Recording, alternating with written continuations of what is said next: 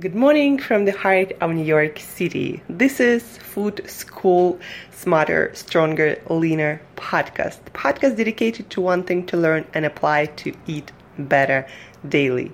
I'm your host, Angela Shurina from Create Yourself That Today, your personal nutritionist, your personal health and wellness coach, your fellow biohacker, your personal fat loss guru, and just someone with a lot of passion for healthy food, healthy eating, nutrition, and just anything and everything related to using food as a tool to make you look the best, feel the best, and perform the best on all levels. I'm a food geek, nutrition geek, and I really believe that every single aspect of your being, of your looks, of your performance can be improved through foods, because foods that we consume on a daily basis builds us from every single cell in our body to every single emotion and thought that we experience in our day. So today's podcast is dedicated to your question, guys, to questions that I get on my Instagram live or in my inbox or on Twitter or other social media channels or on the streets when I meet you. Everywhere and anywhere. I love questions. Send them over to Angela at createyourself.today or ask them on Quora. You can find me as Angela Shurina there. So the first question that I've been asked recently is about keto diet, high-fat diet. And the question goes something like this, because a lot of people asking me the same question in different forms. So if I'm on a keto diet, if I'm on high-fat diet, and I'm in deep ketosis, can I still not lose weight if I eat too many calories? Do calories still matter? And although some people in keto movement say that it doesn't matter, it does. And I like to give people example with a bottle of oil or butter. Consider this: if you're in deep ketosis and most of your calories are consumed from fats, and you're eating like a pack of grass-fed butter or the whole bottle, a can of coconut oil that's gonna end up, I don't know, like 5,000-6,000 calories, 7,000 calories. Do you still expect your body to really still lose weight consuming all these calories? Or if you're eating a few pounds of nuts a day and avocados and all these other super healthy fats, do you really think that your body will just burn through fat and burn through fuel and still will burn your own fat, and you're gonna magically lose fat just because you're eating just fat? It doesn't work like that. Calories and the amount of food you eat, they still matter. What I'm trying to say when I say calories, you shouldn't pay so much attention to calories, and you should pay more attention to the quality of foods you're eating, to your macronutrients, the amount of proteins, fats, what foods they coming from, when you're eating. What I mean by that when I say that is that you should take into account that not calories created equal. That, for example, eating more protein will require from your body more energy to digest it and assimilate compared to carbohydrates, and that's why calorie is not a calorie for your body. But if at the end of the day, your body gets more energy from the foods you're eating after digestion and, all the other factors taken in, if your body still manages to create more energy, more calories, you're not going to lose weight, because your body not going to burn your fat unless probably you're obese and sick, and when you change the quality of your diet, that alone makes your body to release a lot of fat, because obesity in particular is a disease. It's not a natural state for your body. So then you might be able to lose fat, but that also depends on every single case. But calories matter. Guys, I used to be on a really good keto diet, but I used to just consume, a lot of fatty coffees or a lot of oils, olives and avocados and nuts and seeds, and I would see no progress in my body composition. I was lean, I was healthy, but I wanted to lose a few more digits of my body fat for competitions, for photo shoots, but it wouldn't change unless I reduce the amount of food that I was eating, and I increased a little bit of proteins and I decreased a little bit of fats, and that helped me to get those 5% of body fat down. So calories still matter, but that's not the only thing, far from it, that matters. So if your weight doesn't move and you're on a keto diet, then it might be the time to start reducing the amount of food you're eating and eating more whole foods, meaning more fats from like avocados or olives or nuts and seeds, instead of consuming bulletproof coffees and eating pure butter and pure oils, fat bombs and what's not. And for a lot of people, actually, fat diet might not work exactly with the macronutrient ratio with high fat. You might need to consume a little bit more protein, maybe even a little bit more carbs, and especially from fiber-rich vegetables and foods.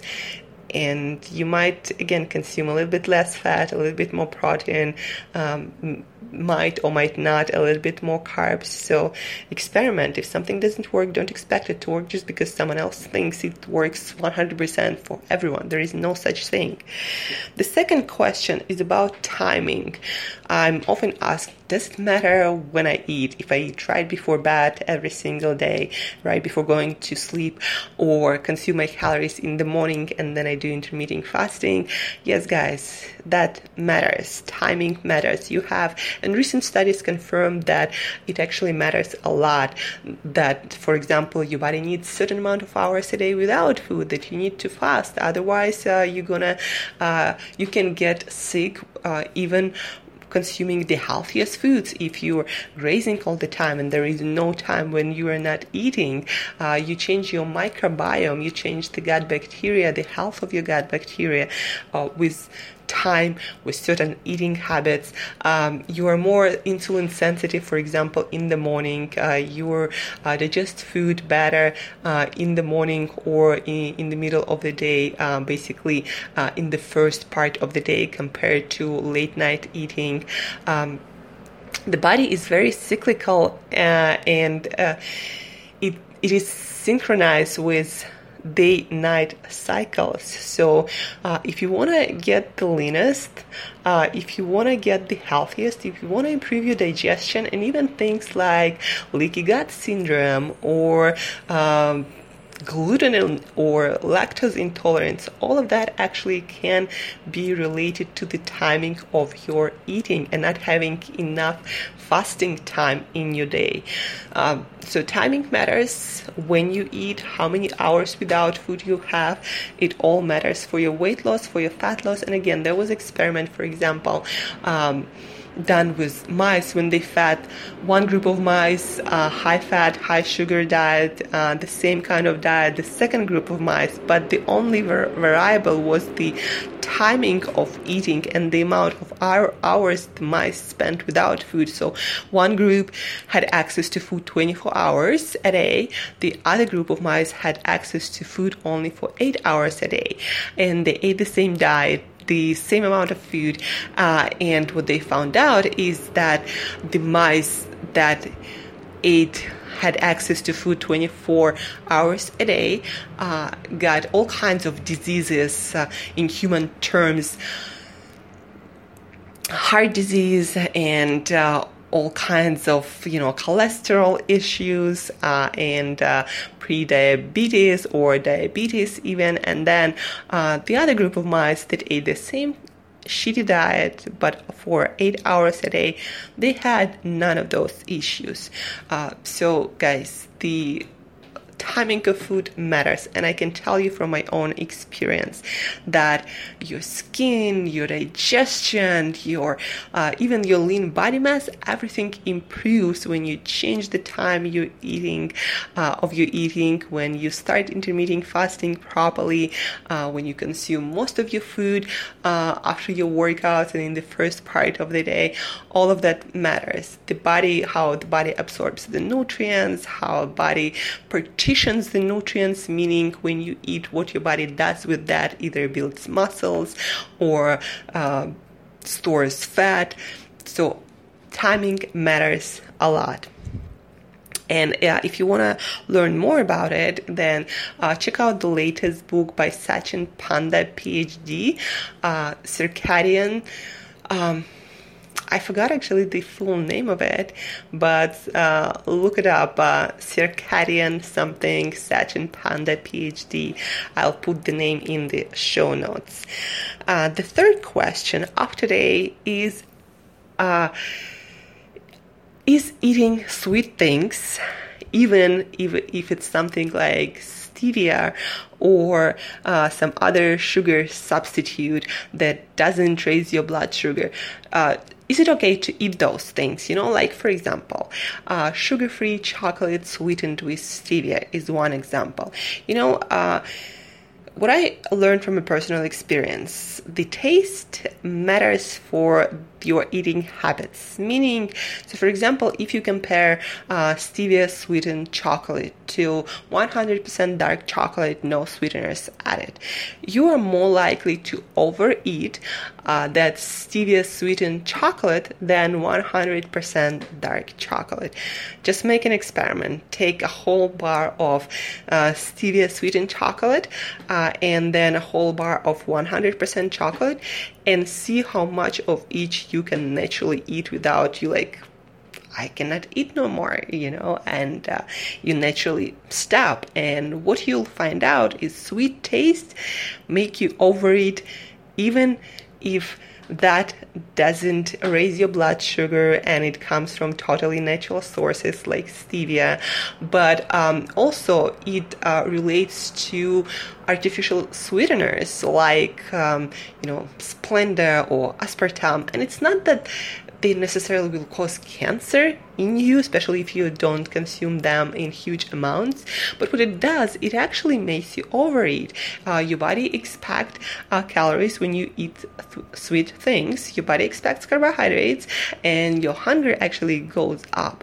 And at the end of the day, you just start eating more. And research also confirms that when you eat artificial sweeteners, they make you eat more calories. They don't have calories themselves, or very few calories, but they do make people overeat. And that is not a great thing if you're trying to lose weight, if you're trying to burn fat, because more food at the end of the day is still more food. And if you want to maximize your fat loss, you want to reduce the amount of food you're eating, and you also want to reduce the amount of hunger and cravings you're having on a regular basis.